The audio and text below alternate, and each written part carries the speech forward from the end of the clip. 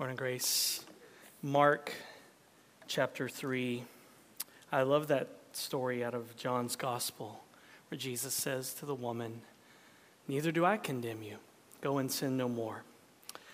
Mark chapter 3, and I want to tell you a beautiful story about what grace looks like, which is very similar to that story in John's Gospel. In his book, The Kingdom of God is a Party, Tony Campolo relates an experience he had one late night in Hawaii when he was there speaking at a conference. Now, please understand, I am not condoning and approving of Tony Campolo's theology or his beliefs, but this is a good story, and I have to share it with you. It's a story and a picture of how the church should be. It's a picture of God's grace, His unmerited favor that we could never earn and that we don't deserve. And it's a picture of His grace that we should give to others. So because of the time difference in Hawaii, Tony Campolo found himself wide awake in the middle of the night, so he went looking for some place to get a bite to eat. He says this, "Up a side street, I found a little place that was still open. I went in, took a seat on one of the stools at the counter, and waited to be served.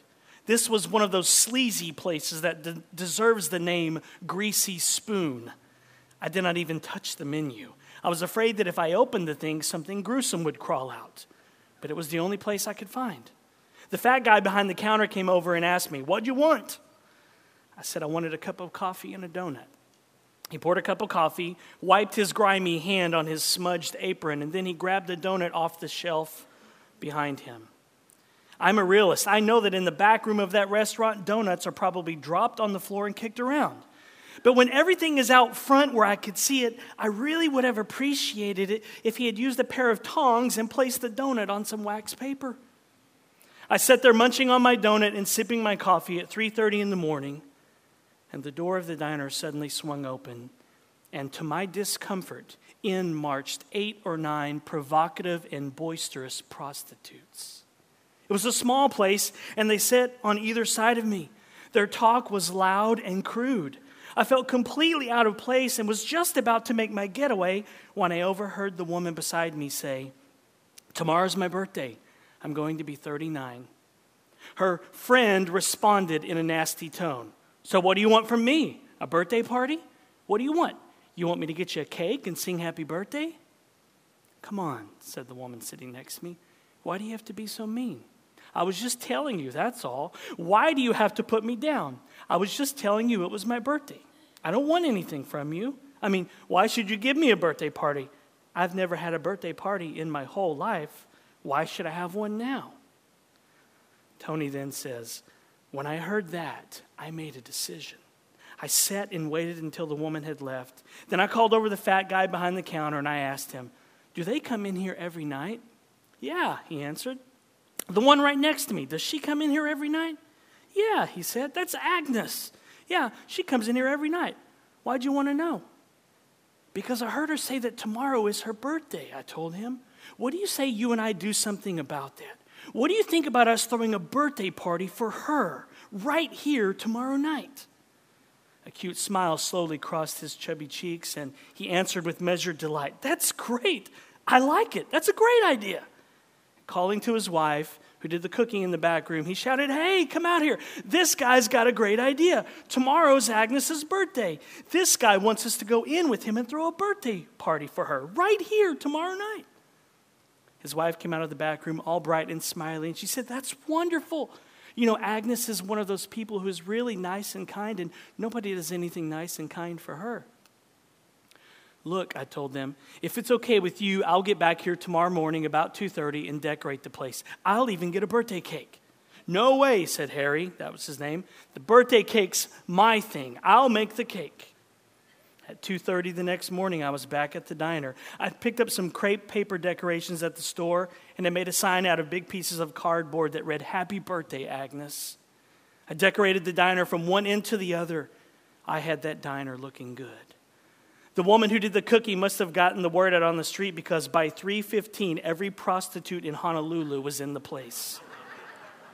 It was wall-to-wall prostitutes and me. At 3:30 on the dot, the door of the diner swung open, and in came Agnes and her friend. I had everybody ready. After all, I was kind of the MC of the affair, and when they came in, we all screamed, "Happy birthday!" Never have I seen a person so flabbergasted, so stunned, so shaken. Her mouth fell open. Her legs seemed to buckle a bit. Her friend grabbed her arm to steady her. As she was led to sit on one of the stools along the counter, we all sang happy birthday to her. As we came to the end of our singing with happy birthday, dear Agnes, happy birthday to you, her eyes moistened. Then, when the birthday cake with all the candles on it was carried out, she lost it and just openly cried. Harry gruffly mumbled, "Blow out the candles, Agnes. Come on, blow out the candles. If you don't blow out the candles, I'm going to have to blow out the candles." And after an endless few seconds, he did. Then he handed her a knife and he told her, "Cut the cake, Agnes. Yo, Agnes, we all want some cake." Agnes looked down at the cake. Then, without taking her eyes off of it, she slowly and softly said, "Look, Harry, is it all right with you if is it okay if I what I want to ask you is it okay if I keep the cake a little while? Is it all right if we don't eat it right away?" Harry shrugged and answered, "Sure, it's okay. If you want to keep the cake, keep the cake. Take it home if you want to." "Can I?" she asked. Then looking at me, she said, "I live just down the street a couple of doors. I want to take the cake home, okay? I'll be right back, honest." She got off the stool, picked up the cake, and carrying it like it was the Holy Grail, walked slowly toward the door. As we all just stood there motionless, she left. When the door closed, there was a stunned silence in the place. Not knowing what else to do, I broke the silence by saying, "What do you say we pray?" Looking back on it now, it seems more than strange for a sociologist to be leading a prayer meeting with a bunch of prostitutes in a diner in Honolulu at 3:30 in the morning.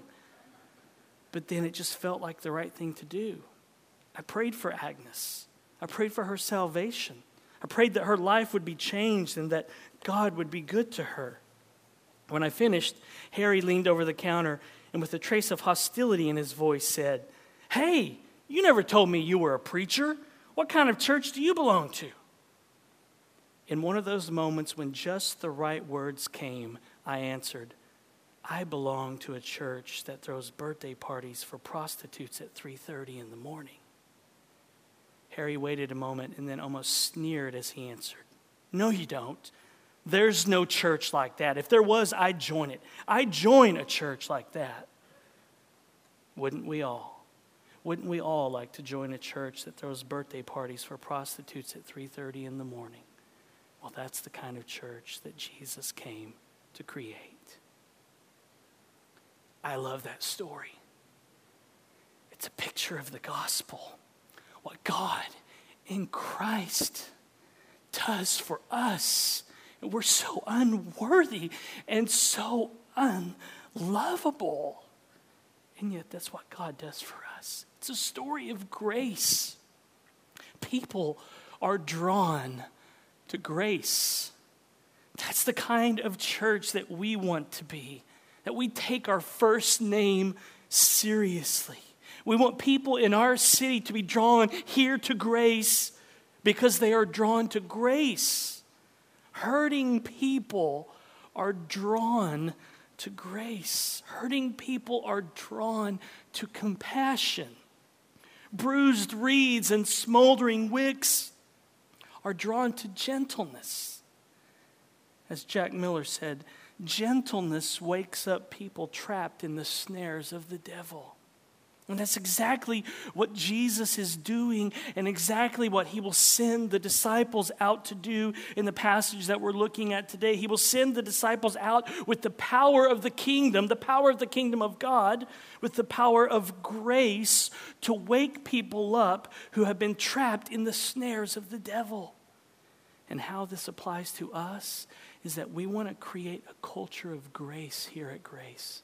And I think we do this well. We're not perfect, but we want to maintain it. And of course, there are always areas where we can all grow, where we need more of God's grace. So how do we create and maintain a culture of grace here at Grace? And here's what it takes to do that. It takes gospel plus safety plus time. Ray Ortlund said, this is what our churches must be. Gentle environments of gospel plus safety plus time. It's where we're finally free to grow. That's what we're aiming for here. And I think that's the gentle environment that Jesus created with his disciples and the crowds who were following him. People heard good news from Jesus. They felt safe to come with their sins, with their shortcomings, and with all of their mess. And they knew that there was no rush to get their act together. No pressure. Not even some kind of self-imposed pressure or deadlines on spiritual growth. Is there urgency? Yes. Do we hate sin? Yes. Do we fight sin? Yes, of course. Because we can seriously mess our lives up. Is there some sense of urgency? Yes, but not hurry. Because no one changes quickly, right? Who changes quickly? What couple leaves the pastor's office after one session of marriage counseling and their marriage is healed and perfect? Who changes quickly? Who here still struggles with those same lurking sins that you've always struggled with? Me. And I assume you too. It's all of us. And that's why people were flocking to Jesus. Because he created a gentle environment of grace. So look at Mark chapter 3, beginning in verse 13, and hear the word of the Lord. And Jesus went up on the mountain and called to him those whom he desired, and they came to him.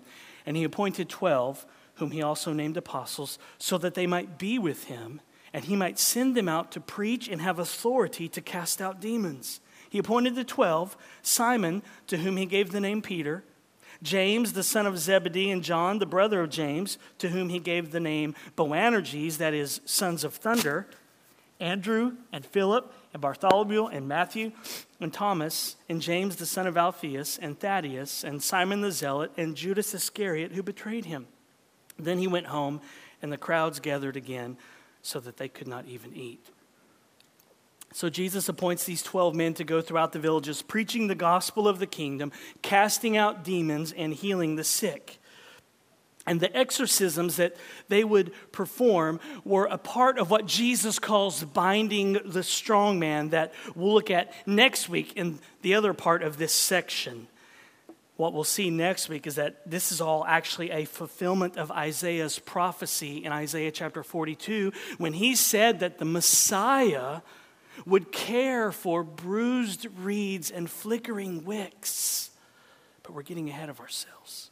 So Jesus is sending these men out to preach the good news of the kingdom and with gentleness to wake up people who have been ensnared by the devil. In Matthew's account, Jesus tells the disciples that he is sending them out to the lost sheep of the house of Israel. The disciples are being sent out to find lost sheep, lost people, to find prostitutes inside a greasy spoon at 3 a.m. That's the kind of church that Jesus came to create. But notice that Mark tells us that Jesus called, he appointed, he named, he sent, he gave authority, and he appointed. Jesus is doing all of the action here. All of these verbs reveal who is in charge. They reveal that Jesus is king and he directs all aspects of his kingdom. He's directing and creating this culture, this gentle environment of grace. He calls whom he calls. He appoints whom he appoints. He is the one who sends them out to preach the good news of the kingdom and to cast out demons. The disciples will do ministry like Jesus because ministry is all about Jesus, not them. This is Jesus' kingdom. They are preaching the good news of his kingdom. But notice that it wasn't just to kingdom ministry. It wasn't just to find lost sheep that Jesus had called these 12 men. Mark tells us in verse 14 that Jesus called them that they might be with him. What beautiful words. Don't rush past these words. Slow down and think about this. Be awestruck by this. Jesus calls people, he calls sinners to himself. Jesus wants to be with his people. Jesus cannot get close enough to his people. We, many times, are less excited about prayer, less excited about Bible study, less excited about church, but Jesus is always ready and willing. He simply cannot get close enough to his people. One commentator said this: the simple prepositional phrase, to be with him, has atomic significance in the Gospel of Mark. Discipleship is a relationship before it is a task, a who before a what. If, as Genesis 3, verses 4 and 5 indicates, the essence of sin is substituting a false God for the true God, being with Jesus becomes the way of forsaking human idols and honoring the true God, thus recovering the image of God. To be with Jesus is the most profound mystery of discipleship. Jesus cannot get close enough to his people. He actually wants to be with us. That's crazy. That has atomic significance. Don't just fly past these words of Mark that they might be with him. Be astounded by that. Before the disciples are sent out in ministry, they're called to be with Jesus. In order to be gentle as we minister, in order to find lost sheep, we have to be with the Good Shepherd. Otherwise, we'll go out with law and minister in a way that we just tell everybody, get your act together. Come on. If we're with Jesus, if we're with the Good Shepherd, we'll go out and we'll be gentle with bruised reeds and flickering wicks. We have to be with Jesus. Yesterday I was sitting in this chair of mine. It's my chair. And it's this old 60 chairs with this really high back. It kind of looks like a throne, so I kind of think of it as my throne because I'm the king, and I'm the king of my kingdom, and I sit in it. And I was sitting in it yesterday, and Piper came up to me, and she said, "Can I just sit in your lap?" Absolutely. That's what God wants of his children. Can I just sit in your lap and just be with you? No pretense, not here to check off a list, not trying to earn your favor or anything. I just want to be with you. That's where peace is. That's where hope is. That's what Jesus called the 12 disciples to before he sent them out. They needed to be with Jesus if they were going to preach and if they were going to cast out any demons. They certainly couldn't do any of that in their own strength. Listen, Mark is challenging us here. It seems like a simple verse that Jesus called 12 disciples and sent them out in ministry. But it's not just a simple verse. Mark is actually challenging us here. What Mark is doing is challenging our natural bent to try and do life without Jesus. And that's us all the time, isn't it? We try to do life without him. Mark is telling us that we need to be weaned off of trust in ourselves, weaned off of trust in our cleverness. Listen, cleverness does not cast out demons. Only being with Jesus does. Having swagger will not help you in the trenches of ministry. Having swagger will not enable you to cast demons out of people. Demons don't respond to swagger. Being hip and cool will not help you. Only being with Jesus will. Swagger has no place in the kingdom of God. Swagger and the kingdom of God can't coexist. The Spirit does not work and move through swagger. The Spirit works and moves through humility, through gentleness, through kindness. Being hip and cool is not a prerequisite for ministry, faithfulness, and success. It's actually a hindrance. Jesus didn't pick his disciples from the cool kids' table. The guys that Jesus picked were misfits. They were a mess. Peter was an uneducated fisherman, and Jesus called him, Mark tells us, and gave him a new nickname, the Rock. And you know from reading Scripture that Peter was less of a rock, less of a rock-solid character, wasn't he? In fact, Peter was a character. He was rough around the edges. He was messy. He had issues, and Jesus knew this when he called him, and that should encourage you because some of y'all have some issues. Who am I kidding? I have issues. We all have issues, right? And that's why I like Peter. And then you have James and John. Mark tells us that Jesus calls them the sons of thunder. The name that Jesus gives them, Boanerges in Hebrew, suggests the loud ones or perhaps the hot-tempered pair. So it's like the WWE already. Jesus is 3 guys into picking his team, and it already feels like professional wrestling, doesn't it? You have a guy named The Rock, and then you have the tag team champions, the Sons of Thunder. 3 guys into his picks, and Jesus has a team that consists of one guy who is always so quick to speak his mind. He'll cut a guy's ear off later on in the Gospels.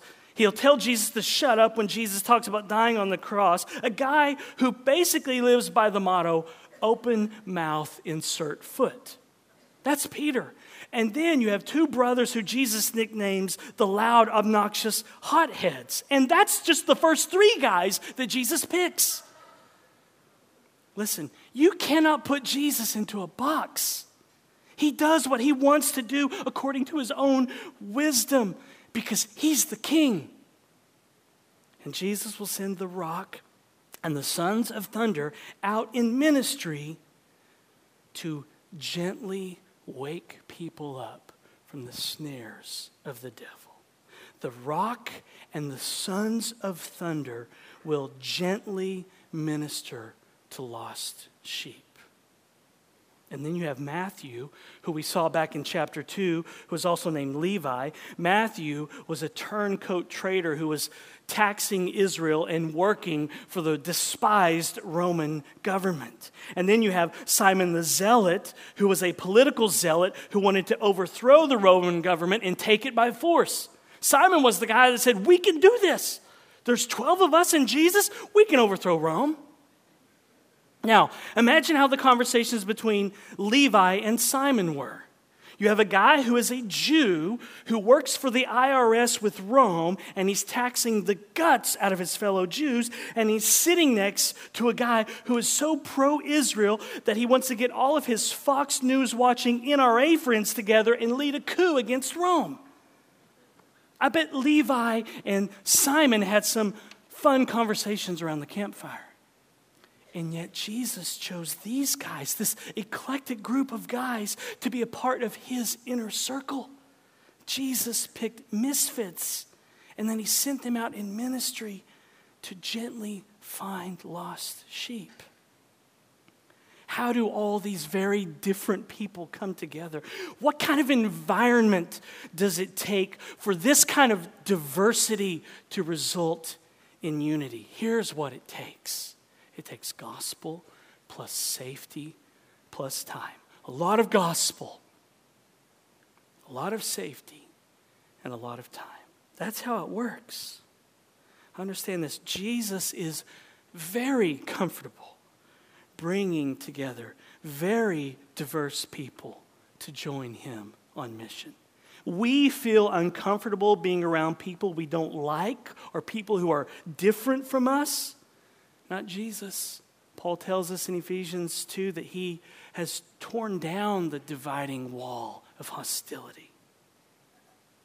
Ann Ortland, who's the wife of the late pastor Ray Ortland Sr., Ray Ortland is their son, Ann Ortland said this: every congregation has a choice to be one of 2 things.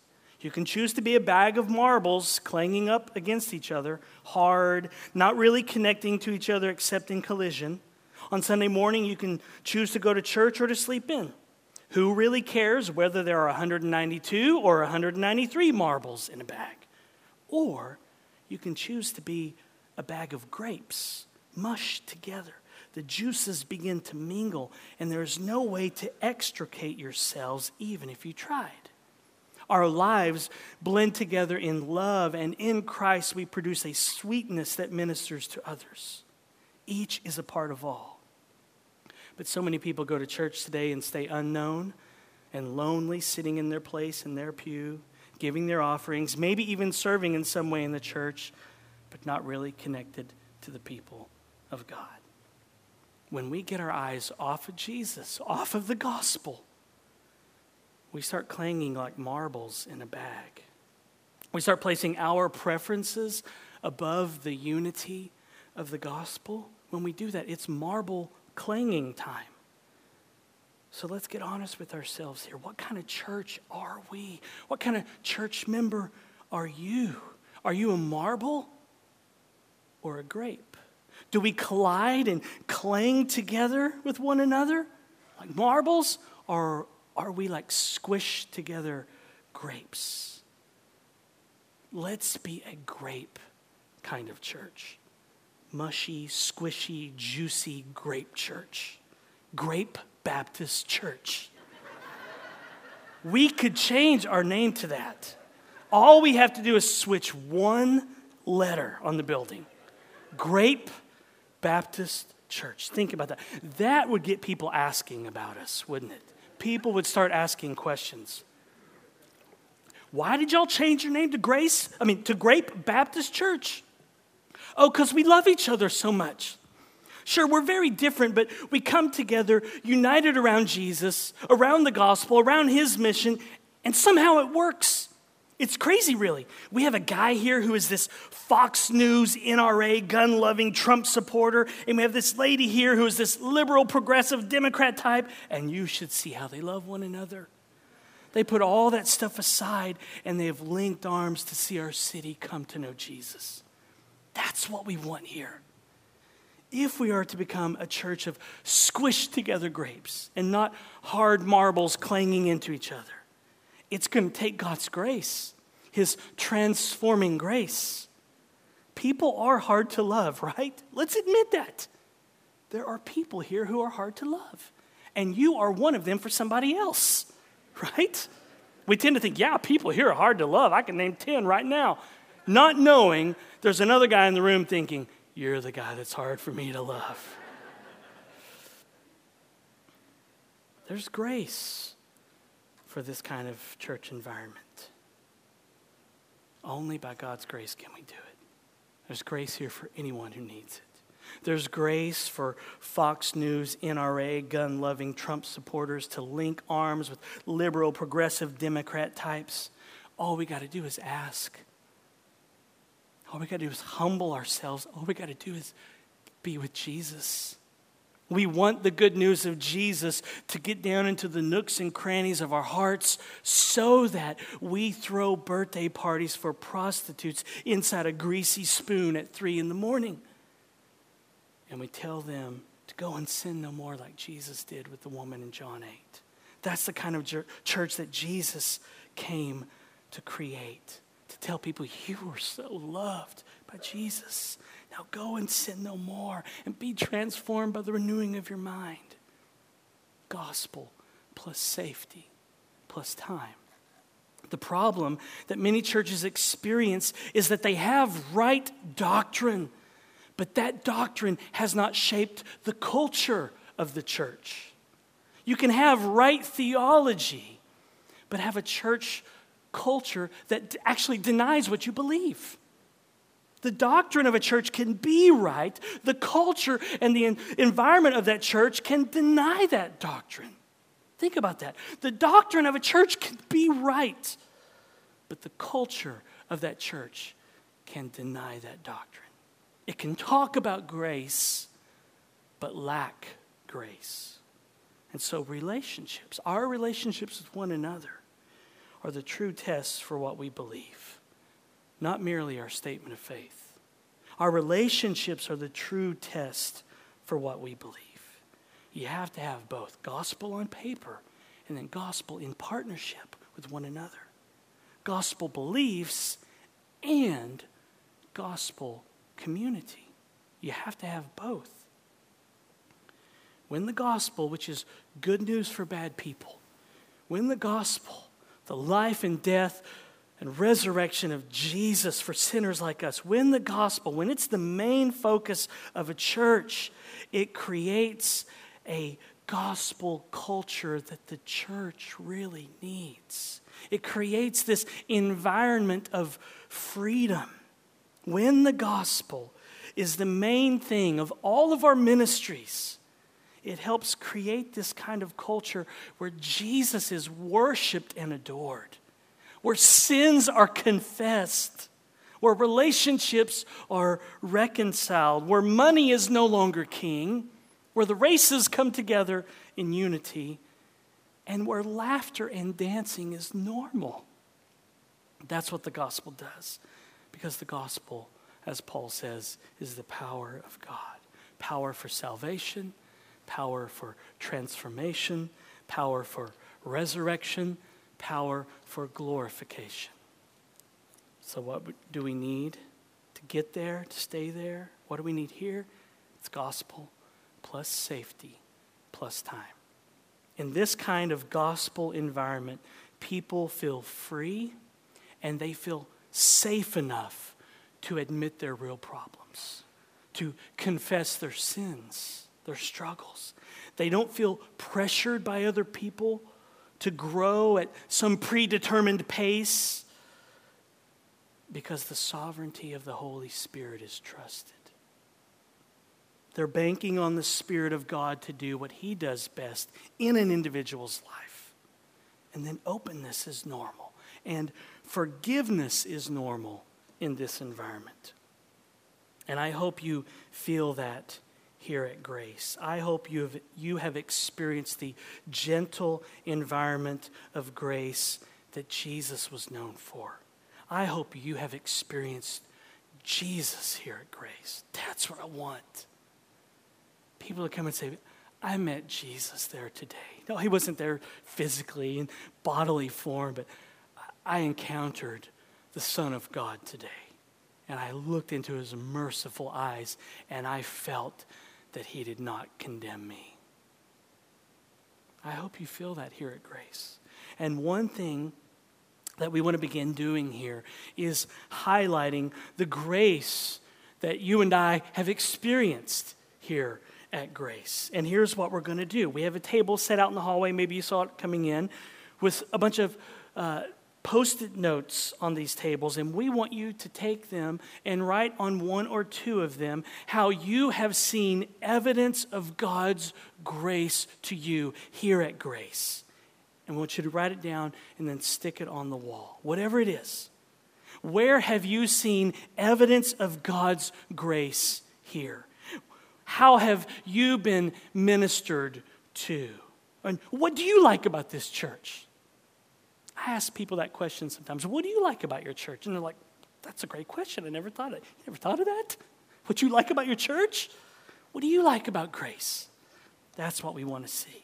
We want to encourage ourselves because sometimes the environment of a church is kind of like maybe an iceberg where you see just a little tip, and the tip is just all negativity. And that's all negative things and complaints and all drama that just kind of rises to the surface. And sometimes that's all we see. And yet underneath, like an iceberg, there's just this depth and this denseness to God's grace and what He's doing in and through His people at His church. And sometimes we don't see that. So what we want to do is start highlighting that.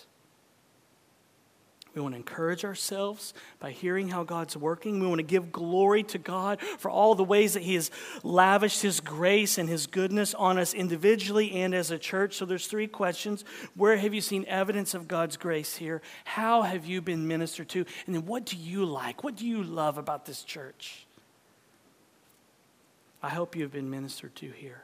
I hope you have seen and experienced God's grace. I hope you feel it here at Grace. I hope that I pray that you don't feel condemned when you walk in here. I hope you feel safe. I hope you feel this is a safe place for you to admit your weaknesses, to admit your struggles, to admit your sins, because that's what we want. We value safety here. This is a safe place to admit that you don't have your act together. That doesn't mean you come and say, hey, I robbed a bank last week. We're going to say, brother, I'm calling the authorities. And God's transforming grace is going to work in your life as you sit in jail. So I don't mean it's a safe place where you come and say, I embezzled my company of millions of dollars. This is a safe place. Not that kind of safe place. A safe place, though, where you could come and just unload. Say, I struggle. I'm struggling in my parenting. And what parent isn't? Really, parents? Every parent here is struggling. Every parent here has had murderous thoughts. Right? Who doesn't struggle? I lost my plates and my notes. Where am I at here? We value safety here. Not so you can confess to a crime and get away with it. We're not saying that at all. But a safe place that you can admit that you don't have your act together. A safe place to admit that you have issues. And who doesn't? We value safety here, and we value time. It takes time for people to be changed. It takes time for people to be transformed. No one changes overnight. We will all be changing until we see Jesus face to face. That's the culture that we're shooting for here at Grace. Lots and lots and lots of gospel. The good news that God loves and forgives sinners. And lots of safety and security, knowing that you're not alone and knowing that you will not be judged. And then lots and lots and lots of time and patience on everyone's part, where we're not out to fix you so quickly. Who wouldn't thrive in such an environment? Who wouldn't grow spiritually in that kind of environment? That's certainly the environment that you sense that Jesus created. What in the world do you think kept Peter from clashing with the sons of thunder? What kept Peter Big Mouth from clashing with the hothead twins?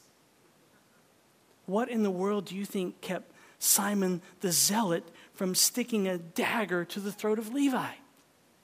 Simon wanted to drain the swamp and make Israel great again, and Levi was all about big government.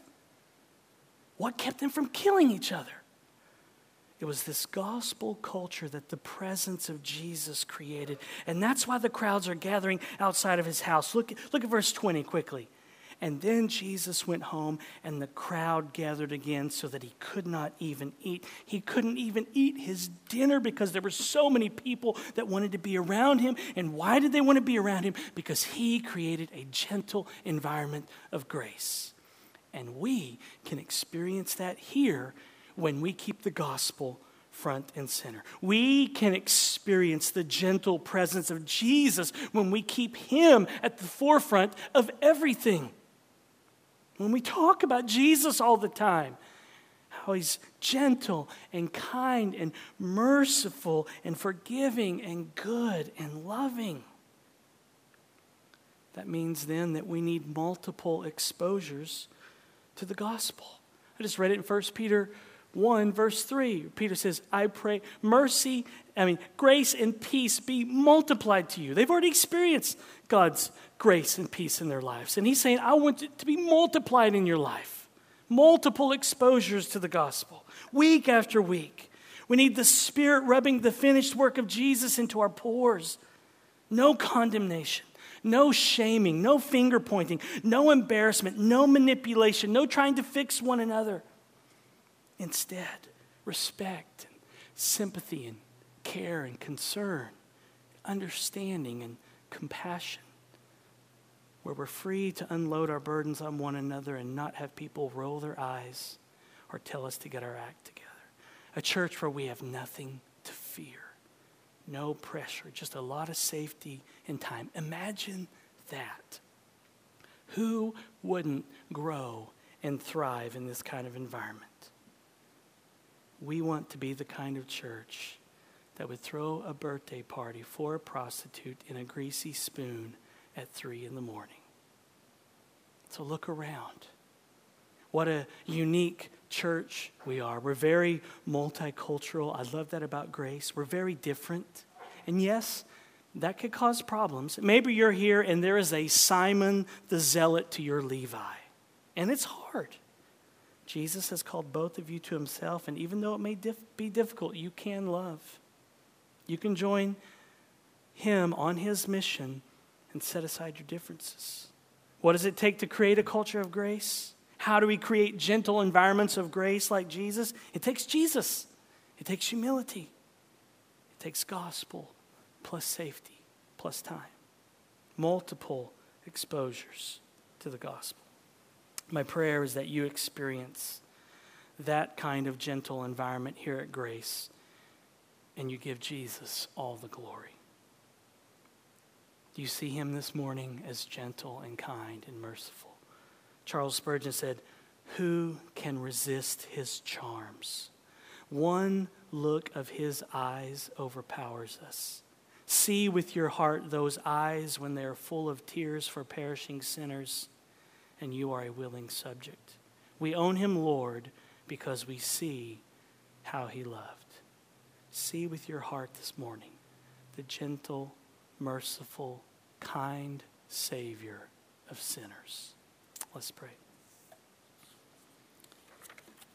Jesus, we thank you that you are gentle with bruised reeds and flickering wicks. And you are merciful. You don't give us what we deserve. In fact, you give us what we don't deserve, which is your righteousness. I pray that you would continue to create this environment here at this, your church, and that your kingdom would extend and go forth from this place through us and all of our areas of influence that you have us, Father. That we would tell people about you and how good you are to us. Help us in Jesus' name.